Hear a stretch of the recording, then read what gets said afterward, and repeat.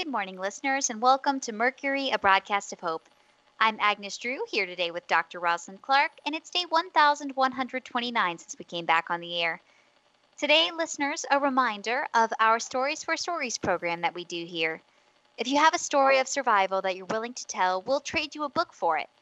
We get to pick the book, and it comes from my collection, which is why we haven't done as many lately as we used to.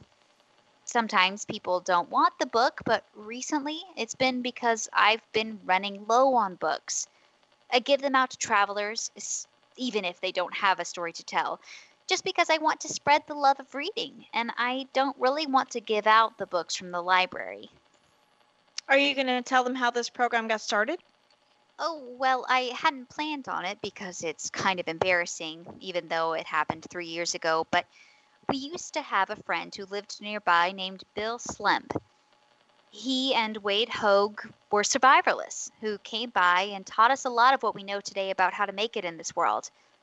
One day he came by and was telling us a very personal story, but he didn't realize we were broadcasting. He came in the middle. He was really angry when he found out that he'd shared his story with more people than he'd intended. We talked about how to make amends, and he agreed to come back the next day to let us apologize in exchange for a book.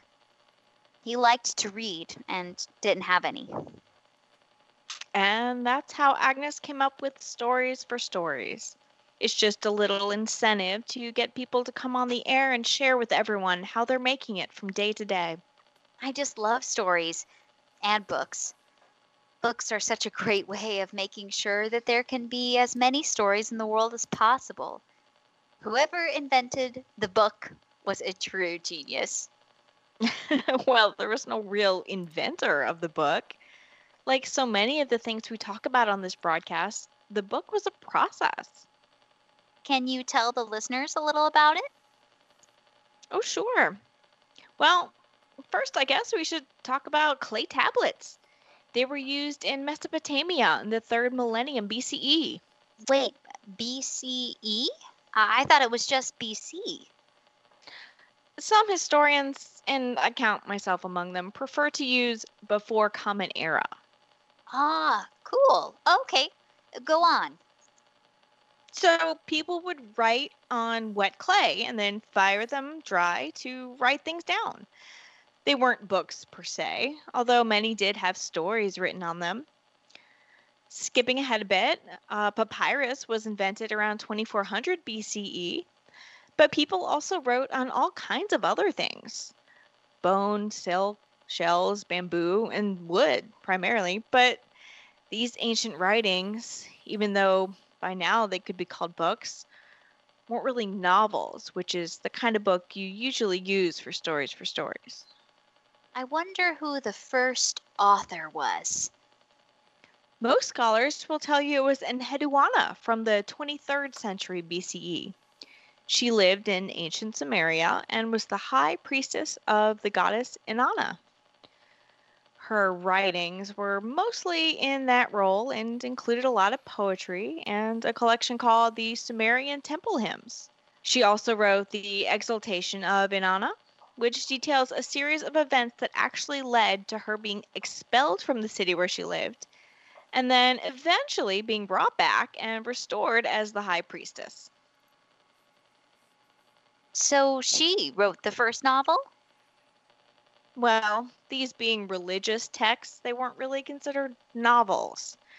Remember, people at that time believed in those gods the same way modern religions believe in theirs, so those wouldn't have been considered fiction at the time the way a real novel is. So what was the first novel? Most people who've studied the subject consider Don Quixote to be the first modern novel. The one written by Miguel de Cervantes? That's the one. I'd heard of it, but I've never read it. If I'd known it was considered the first novel, I would have made it a bigger priority.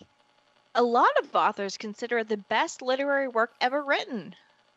What? No, I'm sad I didn't read it yet.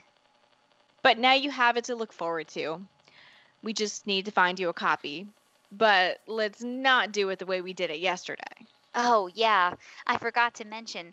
The reason why we're putting a bigger emphasis on Stories for Stories is because I found a pretty big pile of books on our last supply run yesterday, so I'm stocked up again. And now tell the listeners the mistake that was made and why Max isn't on the broadcast today. Oh, well, I wanted to bring back as many as we could, so we loaded up a couple of backpacks we'd brought with us.